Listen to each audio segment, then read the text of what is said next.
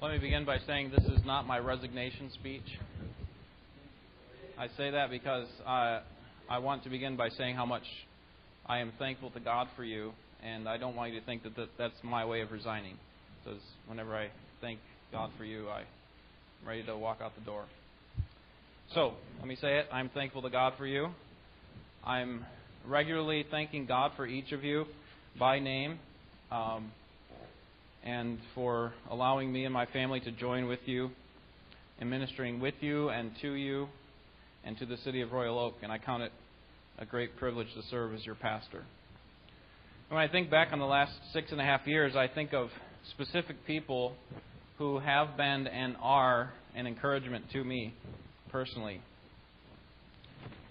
Especially at times when I was unsure of my ability and my calling, when I was unsure of whether the preaching that I was doing was worth my study time, when I was unsure whether I had the tools to be a pastor at all. Several of you have been a Barnabas to me, and I want to thank you for that.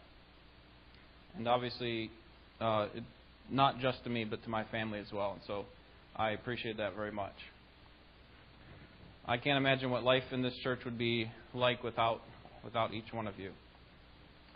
And so I'm thankful for your attendance as well. One of the best ways that you can encourage me and you can encourage other people in this congregation is simply by being here.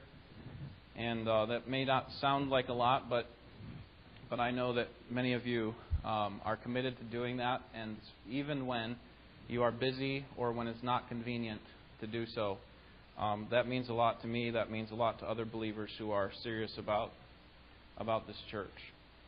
That you make this church a priority. And I'm thankful that you have allowed me to focus the majority of my time on preaching and praying, which I believe are my two primary responsibilities.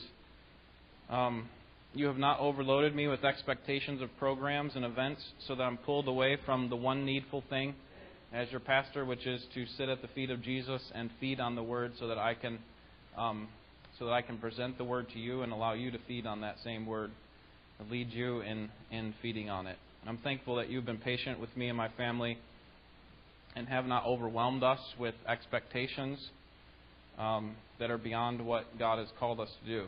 When you hired me, I hope you recognize you did not hire Jennifer and the kids.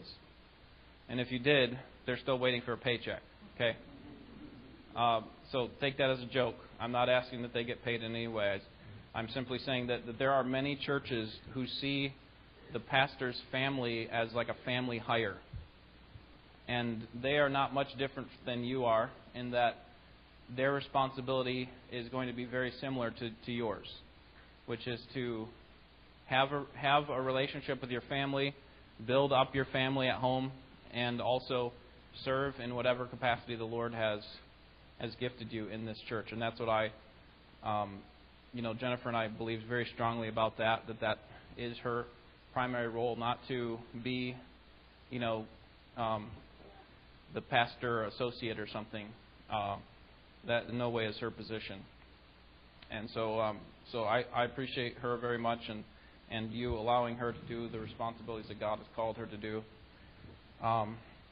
So I wanted to start by saying that because I think it's important that you understand that this is not a drudgery for me. There's certainly there certainly are times where it's difficult, but for the most part, and as I look back on these 6.5 years, I'm thankful to God for you and for this church.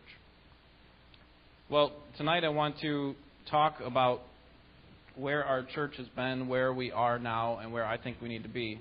And so let me invite you to turn to 1 Thessalonians chapter 1. 1 Thessalonians chapter 1. Because I think we as a church should have, and I don't think anyone would agree, that the long-term goal of Ambassador Baptist Church is to be a healthy church. And what I'm going to argue or suggest to you on the basis of this passage and others is that in order for us to be a healthy church, we need to be a church that is unified together around the Word of God and planting other churches. That is, that we are driving towards that position where we can plant another church. And that's a desire that we should have, where we are sending a leader or leaders out from our church along with perhaps several families from our church, that can plant a church nearby to an area that needs the gospel. And now, you might be thinking, well, it's way too high of an expectation. For us, this little Ambassador Baptist Church, to be a church planting church. And let me show you 3 reasons why I think that. First, an appeal from the Scripture. This is the strongest argument, obviously. An appeal from the Scriptures. 1 Thessalonians 1, 6 through 10. Let me read this passage for us. This is the Word of God. You also became imitators of us and of the Lord, having received the Word in much tribulation with the joy of the Holy Spirit, so that you became an example to all the believers in Macedonia and in Achaia. For the word of the Lord has sounded forth from you, not only in Macedonia and in Achaia, but also in every place your faith toward God has gone forth, so that we have no need to say anything. For they themselves report about us what kind of reception we had with you, and how you turned to God from idols to serve the living and true God, and to wait for His Son from heaven, whom He raised from the dead, that is Jesus, who rescued us from the wrath to come. So, I'm suggesting that we ought to have as a goal to plant a church. And my basis for that is from this passage. This is the kind of impact that our ministry ought to have. There are 3 characteristics of the ministry of the Thessalonians here. First, in verse 6, they received the word. You see that in the text? That they became imitators of us. That's Paul and some of the other leaders that were teaching them. They received, and having received the word in much tribulation and joy. So they received the word. This is something I think you here do well, and that our church does well, and so I'm thankful for that. But notice this next one. It's a commitment to proclaim the word of God in verses 7 and 8. So that you became an example. Let's see. Make sure okay. Give you a couple points there.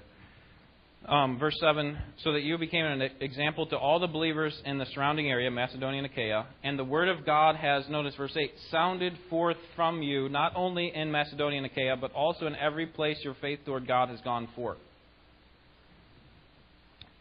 That is, that the Thessalonian church was an example of a church that was a sounding board.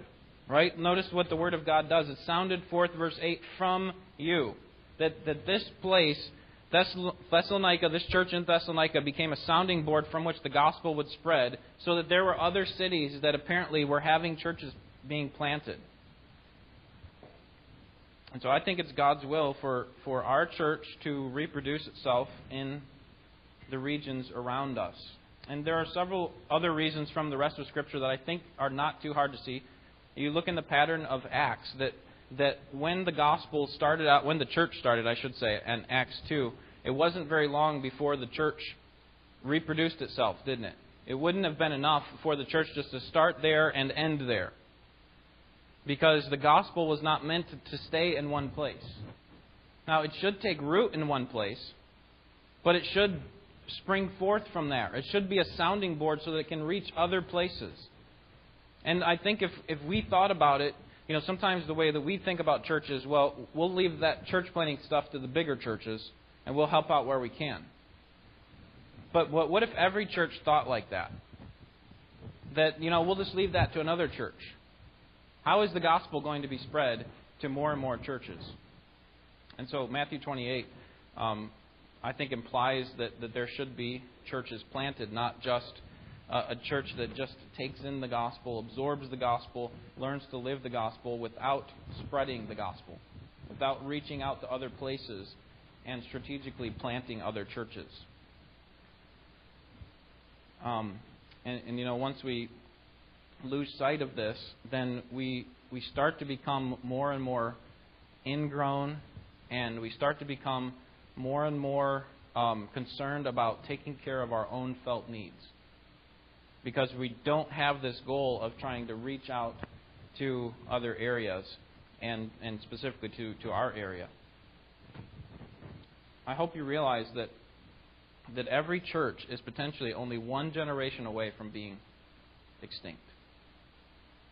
That there is no church that has existed since the first century. Right? So it's only a matter of time. You go from the book of Acts to Revelation chapters 2 and 3, And you have a couple churches there that are on the brink of extinction, aren't they? Because like Ephesus, this great work that had been started, had these elders that Paul was encouraging in Acts 20. You go to Revelation 2, and what does Jesus say to them? I have my eye on you because you've lost your first love. And that church no longer exists. And so it's a very real possibility that our church could dissolve at some point. And the only way that it's going to continue, that it's going to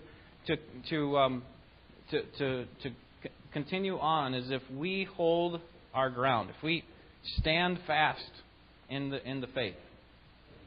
And I think that we have a better goal than what we currently have. I'm going to talk about that here in just a minute. That we need to look to perpetuate the gospel. And the reason that I think we don't see the mission of the church in this way is, one, I think sometimes we take the Great Commission as a personal commission. Like you individually go and make disciples of all nations. But you do realize that no individual can fulfill the Great Commission on their own. Do you know why? Because no individual has the authority to baptize. That's a responsibility or an ordinance of what? Of a church. And so that's actually a commission that Jesus gave not to individuals. I need to fulfill the Great Commission. But to a church. And so what we do is we go and we do our individual evangelism, and we shouldn't stop that, but we shouldn't recognize that we've fulfilled the Great Commission when we've done that. Instead, we need to recognize that what God is doing through Christ and through the Spirit is reaching more and more places by planting churches through churches like ours. And I think because of this individualistic mentality, we have moved toward when I say we, I'm talking about churches in general, churches like ours, including ours probably, that we have catered to ourselves and have adopted an outsourced mentality. What I mean by that is, we have someone, if we need someone to preach at our church, we'll pay someone to do that, right? And I think rightfully so, we have warrant from the Scripture for us to pay the pastor, right, that a laborer is worthy of his wages. Okay, but we need someone to preach and lead the church, then we pay someone to do that. We need someone to be a custodian, we pay someone to do that. We need someone to do missions work overseas, we'll pay somebody to do that.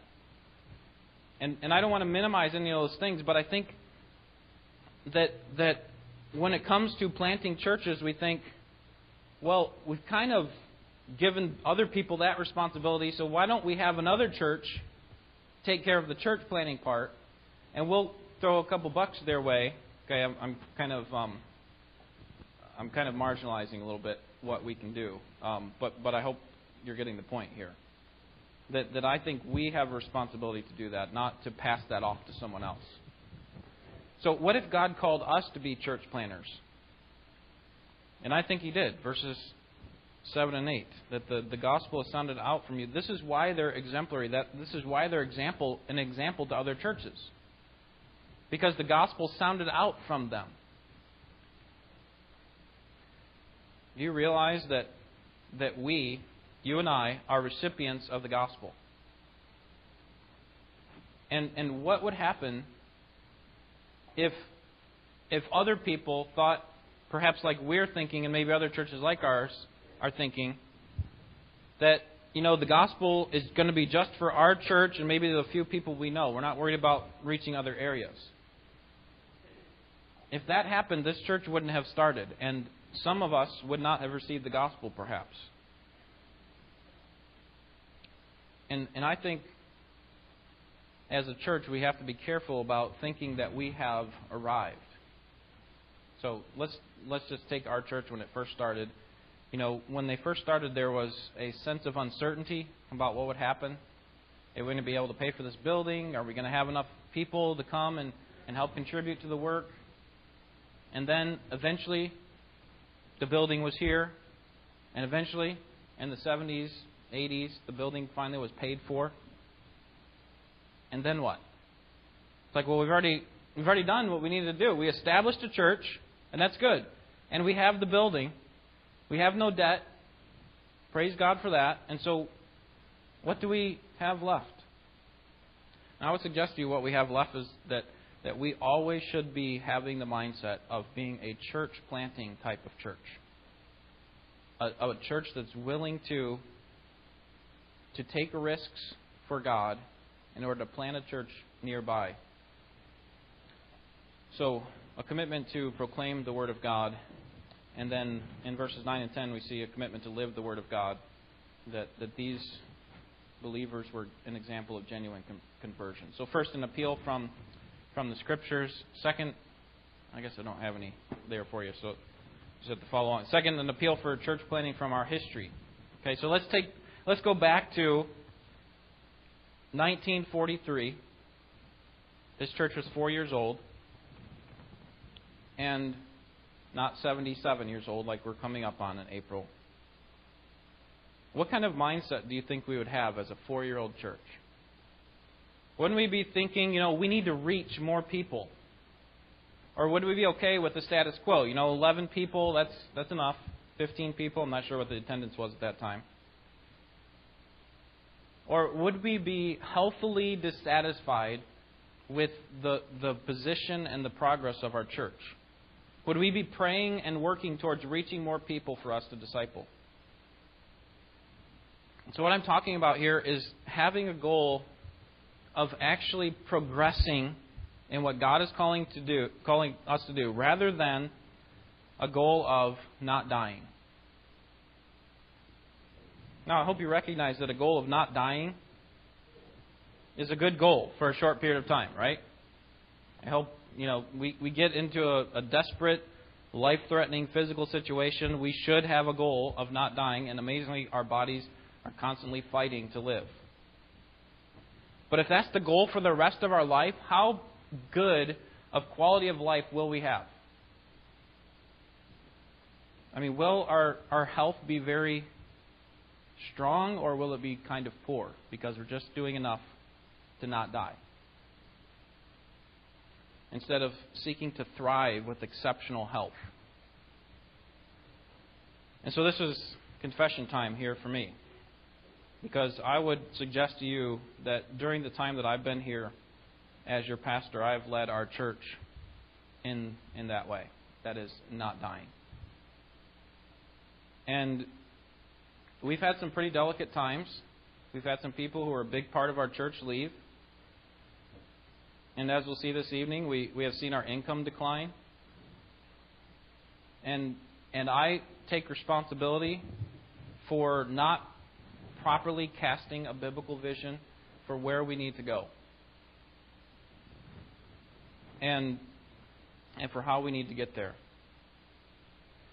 But I'm suggesting to you now that if we continue to exist with that kind of mindset of not dying, then it will be only a matter of time before we close the doors for the last time.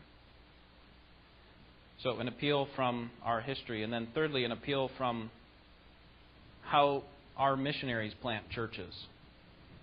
So let me show you another reason why I think we have a wrong mindset of not seeking to plant churches. Think about the expectations that we have for our missionaries. Are we satisfied with a missionary who plants a church and then just stays in that church for the rest of his ministry? We just keep funding him so that he can continue to sustain his current ministry. And in a sense, yes, it's good that believers are being built up and that people are being reached for the gospel, but that's not ultimately what missions is. Missions is about fulfilling the Great Commissions, which means establishing a basis for church planting churches. That we want Him to go there, establish a church by the grace of God and the power of the Spirit that will go and plant other churches. And that's why we love ministries like Dan Cuthbertson and Archie Perez. A number of other of our missionaries are doing that very thing. We love that kind of ministry because that is the Great Commission. That's at the very center of what God has called us to do through Jesus Christ. And so when we look at our missionaries, we love when they do that. But for some reason in the U.S., we have thought it was okay to just hang on to what we have. And I think part of that is because we think that in some ways our church is maybe oversaturated with churches. And I think, if you were to do a survey of some areas in the country, some specific cities, there may be an oversaturation of God-honoring churches. But do you really think that's the case around here? Let me see if... Okay, here's a map with a 5-mile radius around our church. Okay, so we know of a God-honoring church. Kind of hard to see, but there's 14 in Ryan. No, that's not Ryan. Ryan's right here. Okay, that's First of Sterling Heights. You got First of Troy up here. And you got Grace of Birmingham over here. But what about a God-honoring church in Ferndale? Or Oak Park? Or Southfield? Or Huntington Woods? Or Berkeley? And to be honest, there may be a few. But I can't think of any. And I think we need more. Now you might say, well, wait a second, I'm driving from farther away than 5 miles, so what's the big deal? Well, the nature of our culture is that they're typically not going to be as committed to church as you are. Okay? Especially right away. We need a church that's in a locale that can reach out to people who understand, this church understands what's going on in the neighborhood and knows how to reach these places. So think of it this way. Imagine that we were American church planting missionaries from First Baptist Church of Anytown, USA, and our job was to plant a church in Royal Oak that would be indigenous and healthy. And we started this work 4 years ago, and we had a report back to our sending church of how we were doing. What do you think that report would look like? And do you think that our sending church would be satisfied with our progress? And then let's just take it out a step here. Do you think our Savior, who commissioned us, would be happy with our progress? Would He be happy that we're not really taking steps toward that goal of seeking to grow to a place where we can be a church planting church? So, let me speak very plainly. There's a point before that. It's actually where we are. Then we'll get to why we are where we are. But where we are, I would suggest or submit to you that the state of our church is not strong. That we are not where we need to be. Now, let me say what I don't mean by that. I do not mean that there's no work of God here at all. Certainly there is. And I do not mean that we have to be a certain number of people in order for the work of God to be in this place. As I've mentioned before, the size of a church is no more an indication of spiritual health than the size of a person is an indication of physical health, right? So that's not necessarily the test. But the smallness of a church could be an indication of malnutrition, just like it could be the smallness of a person could be an indication of poor health, right? So sometimes you might think, well, we're small, we're not big like those prosperity gospel churches, those seeker-sensitive churches, and so we're okay. We got it down. And I would suggest to you that that's not the best way to measure spiritual health. So if I went to Africa and found some kids in Ethiopia, and I was a doctor and I saw several patients, and all their vitals checked out, but they were just, you could see them, skin and bones. And these patients were dying, and I couldn't figure it out. All their vitals are checking. Another doctor comes along and says, listen, what are you doing? You can see their bones. They need food. They're not healthy. And the point is that while the size of a person and the size of the church are not the best indicators of health, they certainly can point to the health or lack thereof. So let me just ask this question. Could the smallness of our church indicate malnutrition on our part? Could it indicate that we haven't developed some of our motor skills in recent years?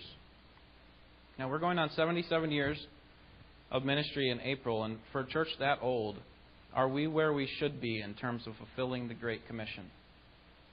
So what I'm not saying is, the last 77 years are a waste, And, what good is it because we haven't planted any churches? That's not what I'm saying at all. God has done much good in this place. Some of you have been saved in this church. Many of you have grown leaps and bounds spiritually in this church. But what I am saying is what are we where we ought to be when it comes to what Jesus has called us to do? So let me talk about some of the factors that lead to where we are. Because sometimes what we can do is go, well, when we were back in the day, we were 100, 300, 500. And so today, I don't know what's going on. And I think there are some legitimate contributions to that decline in numbers. And the first is, see if I have it here for you. I don't. The first is a change in population. In 1970, when our church was at its peak around that time, Royal Oak was also at its peak in population, 86,000 people compared to 55,000 today. So almost a 40% decline there. These neighborhoods used to be packed with people. I remember talking to Gail Zill multiple times. Said she grew up on a street where she had 10 kids in her family, I think it was, or maybe 10 people, and then another person across the street had like 11 and 15, and there's kids everywhere. And that made sense because following the war, babies were being born like crazy. And what happened to all those babies? They grow up eventually, don't they? Some of them stay, but a lot of them leave, don't they? And so you go around some of these cities or some of these houses in our neighborhoods, and you're going to find, some older people, not a lot of young families. But so that's one difference that's happened in the last 45 years. I think there's also been a change in culture. Back in the 60s and 70s, going to church was the thing to do. In fact, you were weird if you didn't go to some church. It didn't have to be a Baptist church, but if you weren't at church on Sunday, it was kind of weird. And now, what happens when you do go to church?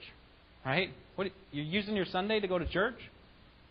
I think that's changed. And I think also something that's changed in our kinds of churches is the evangelism methodology. Think about how evangelism happened in 1970. Okay, so if people are coming to church, how do you reach people? You reach them right at church, right? It's pretty easy. I mean, maybe it's not. There's probably a lot of work that goes into getting them here, but you have these churches. People are just naturally coming, or when you give them the invitation, they come. The pastor would preach. People would get saved. This was great. This was God's way of reaching people back in the 60s and 70s.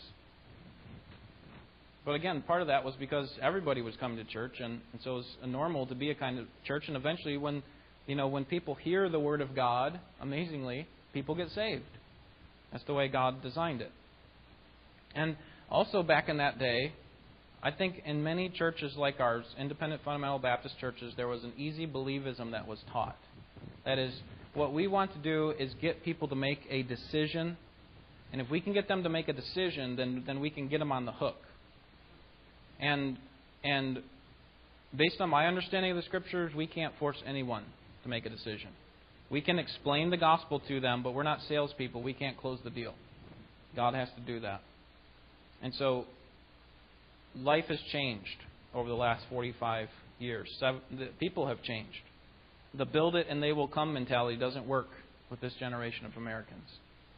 So those may sound like excuses, but I just want to be honest with you with regard to some of the contributions to the churches, because I hope you recognize it's not just our church that has seen a relative decline in numbers over the last 45 years. Okay? So I think if we're going to be a church that honors God to its fullest potential, then we need to pursue God's goal. I had that up on the screen. I didn't actually say it, but pursue God's goal. And then I would say pursue God's goal, God's way.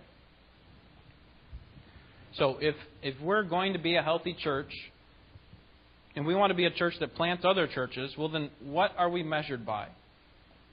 What does a healthy church look like? How do we measure success in a church like ours?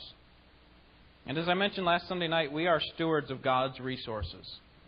In this case, we're stewards of the buildings and the human resources that we have, the assets that we own as a church body. And we are stewards of the greatest treasure that we own, which is the gospel. the one that's been gifted to us by Christ. And so how is it that stewards are measured? By what? 1 Corinthians 4:2, it's required of stewards that a man be found faithful. And I think we just take out man and apply that to the church, I think it's completely the same. It's required of us as stewards of what God has given to us that we be found faithful with what God has given to us. So it's not that we are fruitful and that we just have, people just bursting out the seams, but that we are faithful. And what does faithfulness look like? What would a healthy church of our size look like? What would a faithful church of our size look like? And I would suggest that if we're going to accomplish God's goal by obeying the Great Commission, and we're going to do it within the boundaries of what God has required, then we need to reach people for Christ's church, and we need to do it we need to stay within the boundaries of what God has allowed. So, God's goal, set it up there for us. Okay, come to know me more, grow in the fruit of the Spirit, and I would suggest to you, plant a church, and then the way that you do that is by staying within the boundaries of what God has required. So don't go out here and go with all these worldly methods that God would say, no, that's not what I'm calling for. And so let me talk about some commitments with regard to how we reach people. Because frankly, if we're going to become a church that actually plants churches, we need to reach more people. We need to reach people. But here's some of the commitments that I personally have, and I think that our church should have with regard to how we reach people. First, see if I have this. Okay. I don't, so you have to listen. Number one, we will not force anyone to make a decision for Christ. So this is contra what the pattern was, I think, in a lot of churches like ours back in the day. That we're not salespeople. Instead, we're heralds. We deny easy beliefism, which says, we need to compel people to make a decision. We're not sure if they really actually make the decision, but if we can just force them to make the decision, let's say we got 100 of those people that do it, maybe 5 or 10 of them will actually make the decision. That will be good enough. It's the throw mud to the wall idea. Eventually, some of it will stick, right? So that's the idea. Let's go after people hard with forceful approach and force them to make decisions. And I would suggest to you that is not allowed for us biblically. That we can't force people to make decisions. We're actually giving them, in many cases, a false assurance of their own salvation. That because you've made a decision, you now have a relationship with God. But what if that decision wasn't based on a real childlike trust in God, full dependence like we talked about this morning? And I think we're actually doing more damage than good when we do that. Well, we got the 5 or 10 to actually make a decision. God doesn't need us to force them. So that's the first commitment. Second is, we will not solicit members from other God-honoring churches. Okay, we will not solicit members from... I don't have any booths up at any other churches. We could do that, right? We could go and at their conferences, we set up a booth for our church and say, hey, you having trouble over there? Why don't you come over to our church? So a church like First Baptist of Sterling Heights or First of Troy, we're not going to solicit members from there. We're not going to talk to them and say, hey, why don't you try out our church? Because I believe that the healthiest place for a Christian to be is in the God-honoring church that they're already a member of. Third, we will turn away disgruntled church members. We will turn away disgruntled church members from other places. Okay, so long as they are disgruntled so long as the church is a like-minded church. Okay, so Christians who come to our church because they're disgruntled about a former church will be turned away. And I have, just so you know, I have turned people away. There have been people that have come here on a Sunday and have come for multiple times and pursued membership, and I've turned them away. Because if they can't get along with a like-minded church over a non-critical issue, what makes us think that they'll be able to get along with us? And if the person coming from a like-minded church as far as orthodoxy, if that person is disgruntled over an essential Christian doctrine, then they're not going to be happy here because we agree with them. We have the same Christian doctrine. And so we're not going to accept disgruntled church members from like-minded churches. Now, some of you might be transplants from other churches, and you may or may not have come for the right reasons. But what I would suggest to you is the point is it's not that we don't want you or that the correction that you need to make is to go back now. That won't solve the problem. So that's our third commitment. Fourth commitment is we will turn away Christians who leave the church in the wrong manner. So let's say they're not disgruntled, but the way that they handle their leaving from the other church is wrong. Even if it's a church that's not like ours. So let's take Central Oaks down the street. Okay, we don't agree with them doctrinally on salvation. As far as I understand, they are free will Baptists, which is that they believe that you can lose your salvation. And we very clearly, in our doctrinal statement, affirm what the Scriptures teach on that, which is that you can never lose your salvation. So if someone were to come from there, but we're doing it in the wrong manner, then we would not accept them in our church. And part of the reason for these strong convictions, you might be saying, we put up all these guardrails, and no wonder, right? But part of the reason for these strong convictions is so that we can dry up the market of people who think it's okay to hop around from church to church. Because the best place for us to be is in one place for a long time so that people can get to know us and that we can get to know them. And the problem for us, I think, is in our American mindset, is that when we bounce around from one place to the next, we make it hard for people to get close to us and to help us to see our blind spots. And as far as spiritual growth is concerned, that is not humility. Because humility requires vulnerability, which means that you need to get close enough to a person so that they can know you. And that's why we encourage to be in a place for a long time. And so here's what I do every time a person or a family attends our church from another like-minded church. After 2 visits, I contact the pastor of that church. And the purpose of my contacting their pastor is to let them know that a member from their church is visiting ours. And I then ask if he'd like me to, what he would like me to do with that member. Would you like me to send them back? I mean, have they not settled their issue with you? And if he does, then that's exactly what I tell them. You need to go back and resolve the issue that you didn't resolve when you left your church. And I also let the pastor know that I'm not interested in encouraging disgruntled members to run away from their problems. And this is exactly what we would love for other churches to do to us, right? When we have someone who's starting to head off path, what can tend to happen is they kind of disappear off to another church. And you know what the other church is doing? They're kind of struggling a little bit maybe, and they want to see their church grow numerically, and so they're happy to just suck them in. And what they've done to that is they've just encouraged a church hopping type of mentality where every 2 or 3 years they get frustrated with something that's going on in church. They can't handle, the leadership of the church or something, and they're on to another place.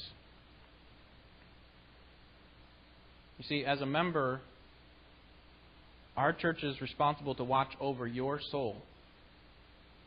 And so when there's a problem that's not being addressed, the way you handle it is not by going somewhere else. Now, there's some legitimate reasons to transfer from churches, and so I don't want to just say, everyone who's ever transferred from a church is ungodly and we're not mature. That's not what I'm saying at all. There are legitimate reasons to leave a church, and I want to be careful for our members that we as a church keep their best interests in mind, that sometimes God does lead people to other places. And so when that's the case, I think we should, as a church, happily encourage that member to make a transfer. But here's how it should work.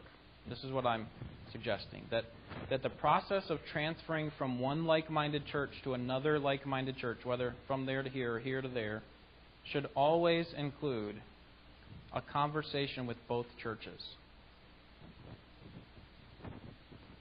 And I think part of the problem for us as members is that we have seen bad examples with pastors, haven't we? That pastors have the same responsibility when it comes to committing themselves to a church, and yet you probably have heard pastors say in other churches or maybe in this one that, the Lord led me to another place. And the church is kind of sitting there like, He led you and He never talked to us about it. The church is like, so what are we, like chopped meat here? We don't even have any involvement in the process. You just decide that God has led you to another place, even though we think that your ministry is still valuable and we still want you here. So what's happened is pastors have set a bad example. Some others, are called to be missionaries. And I think God does call some pastors to other churches and some pastors to be missionaries. But I'm just going to be honest with you. I have a huge problem with pastors who say, the Lord was leading me, when they didn't involve the congregation. They simply told them what they were going to do. And so my commitment to you is that when it's time for me to go, that you will talk to me or I will talk to you. We will be talking. That's what it's going to look like. That's why when I get up here and I start with kind of a ambiguous statement, you don't have to fear that I'm on my way out. Okay? Because if that's going to be the case, there's going to be some conversation with you and me before that happens.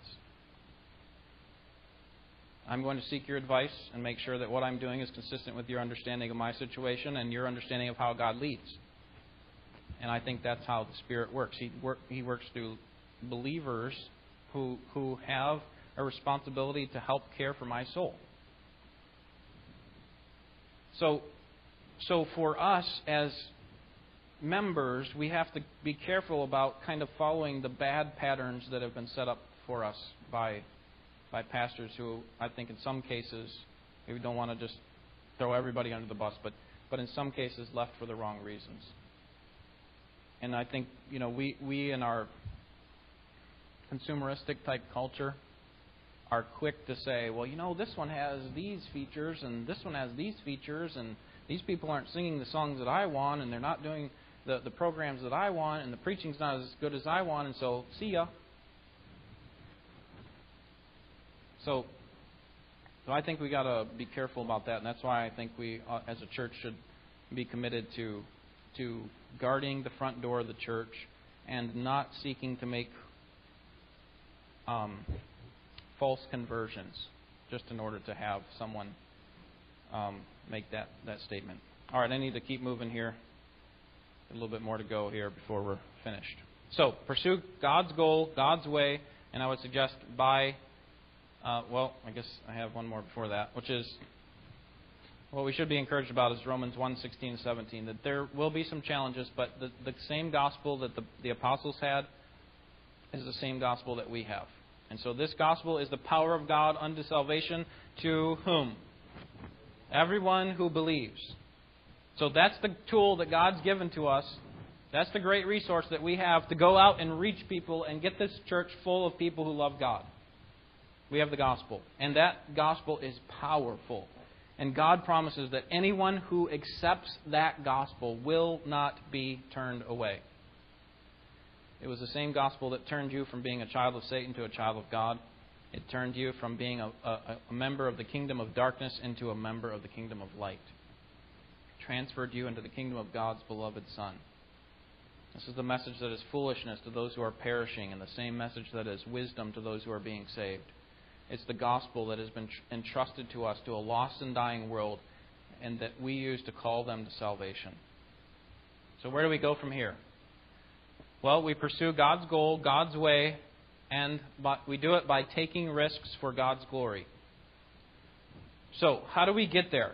If our goal, if you agree with me that the Scriptures call us as a church to plant churches, then how do we get there? Because, frankly, we can't just take a couple leaders from our church right now and couple families, maybe several families, and a load of money and send them on their way and plant a church over in Oak Park or something. We can't do that right now, can we? So how do we get there? How do we get to that place? And I don't know all the steps to get there. How to get a church from 40 members to a church that's large enough to send out members and financially start a work in our area. But honestly, isn't that the way big projects work? That you don't know all the steps. You know what the end goal ought to be, but you just don't know how you're going to get there. So what do? You start with the steps you know, right? Take the first step. Okay? First thing I need to do, I need to make a list. What is the next thing I need to do? You start taking the first couple steps, and then it's amazing. What happens is the next steps after that become clear. And so I know what the first couple of steps are. I don't know what all the steps are, but I know the first couple of steps, and that is that we reach people with the gospel without compromising the fundamentals of the faith. So how do we do that? How do we reach people, teach them everything Christ has commanded us, and seek to plant a church in the surrounding area? I think it starts with each one of us. Okay, this Great Commission has been given to us as a church, but we don't have to have a church activity to reach people. And so some of you are doing this very well, and I would just encourage you to continue it and even expand on what you're doing. But let me ask you individually, what do you need to do in order to take the first step?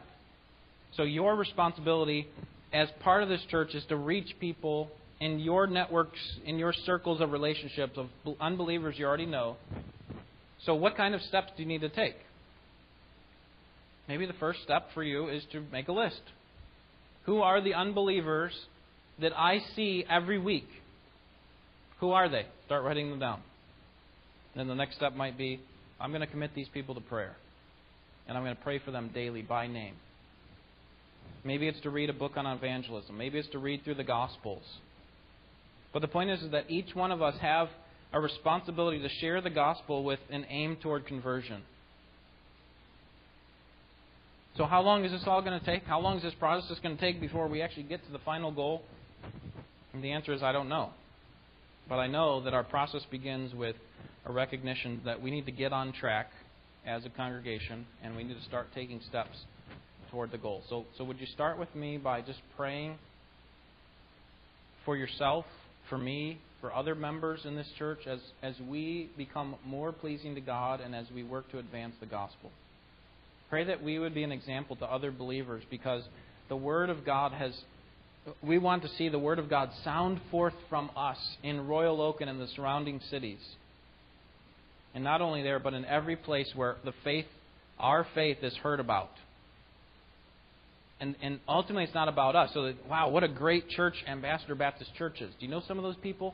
No, it's so that people can look and see what a great thing that God is doing. We are doing this for the sake of God's glory. So, we need to take risks. We're going to do this. We need to take risks, which include us just carefully planning and dependently praying. And I mentioned in a sermon on Psalm 20 several weeks ago that I think this is the way that God accomplishes His work. That as we see what our goal is, we take steps to plan to get to that goal while depending on God to get there.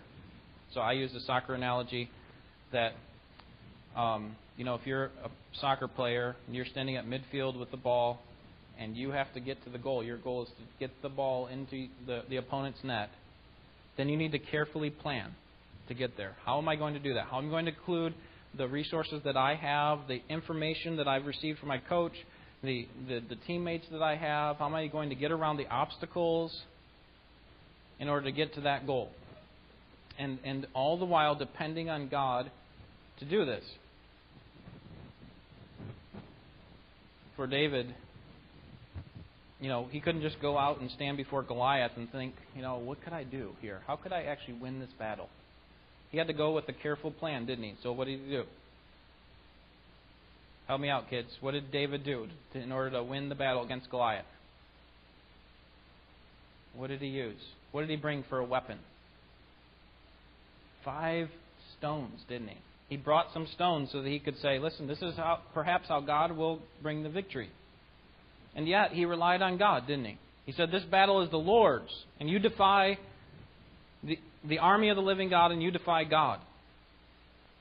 And the same was true for every one of David's battle. That he didn't go out there empty-handed. He went with a plan, but he also depended on God. Because we can plan our ways, but the Lord is the one who directs our steps, right?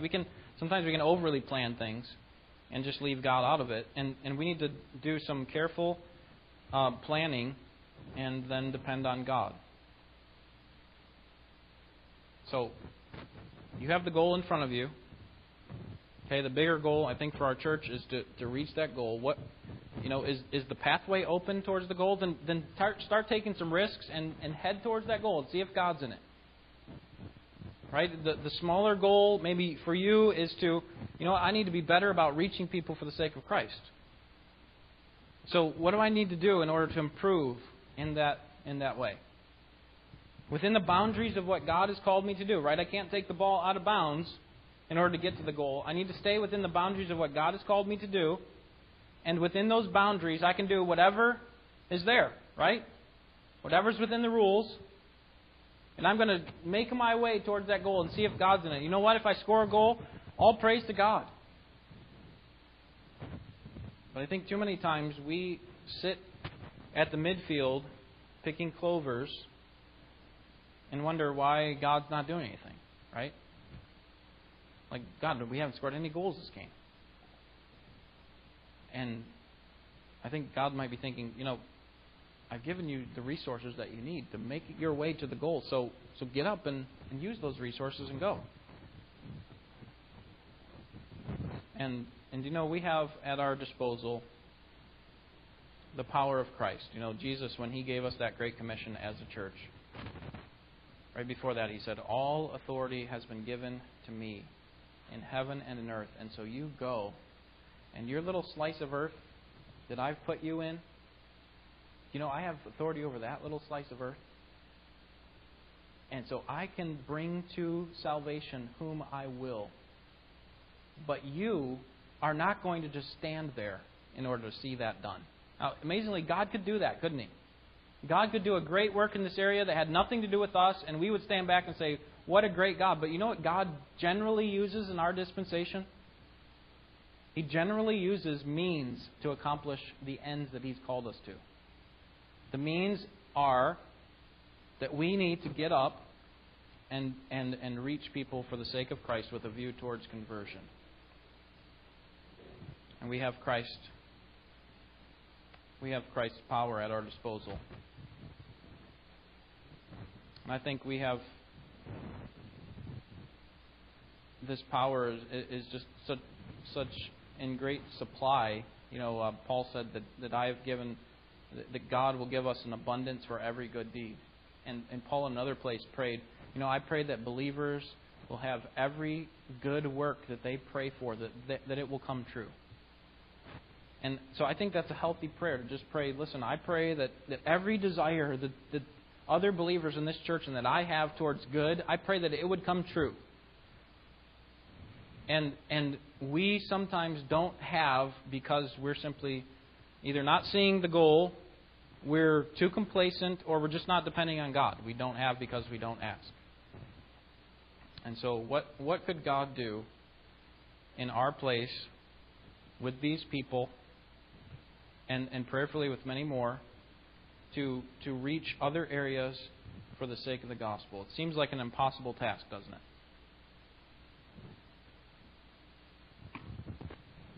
But is anything too hard for the Lord? So let's work as a church and pray toward that end, that God would raise up people through our relationships that would be saved and added to the church and growing in Christ, and so that we can be a church that is pleasing to God in the highest way. Not that God is not pleased with us in any way, but there is some room for improvement for us, isn't there? And so what could God do through us if we make some careful plans and depend on Him through prayer? Let's pray.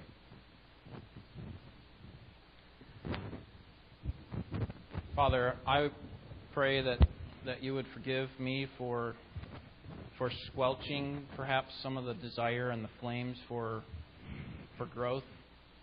And I pray that you would overcome my inconsistencies over the years and work for the sake of your glory in this church, and stir up within us a desire to see you work in a great way. Lord, why would we be so uncertain that you would want to work here? We sometimes think because of our size that maybe you're saving all your good and powerful works for other places. But Lord, I think you can and will do much good in this place. And so I pray that you would continue to use us and use these people here for the sake of your glory, for the sake of building your church, and help us never to become complacent with our own spiritual growth or with our growth as a church, and help us to contribute to the body with the spiritual gifts that you've supplied, so that we will be like a healthy body which has every joint supplying to it. No part is more important than the other. Some may be more visible than others, but each part is important, and we need to give to the body what you have gifted us and given us the responsibility to do. Lord, we can't all be a nose, we can't all be an ear or an eye. We each have our own responsibilities, and so help us to find out what it is that you are calling us to do, and to do it for the sake of your good, for our good and your glory. We pray in Jesus' name. Amen.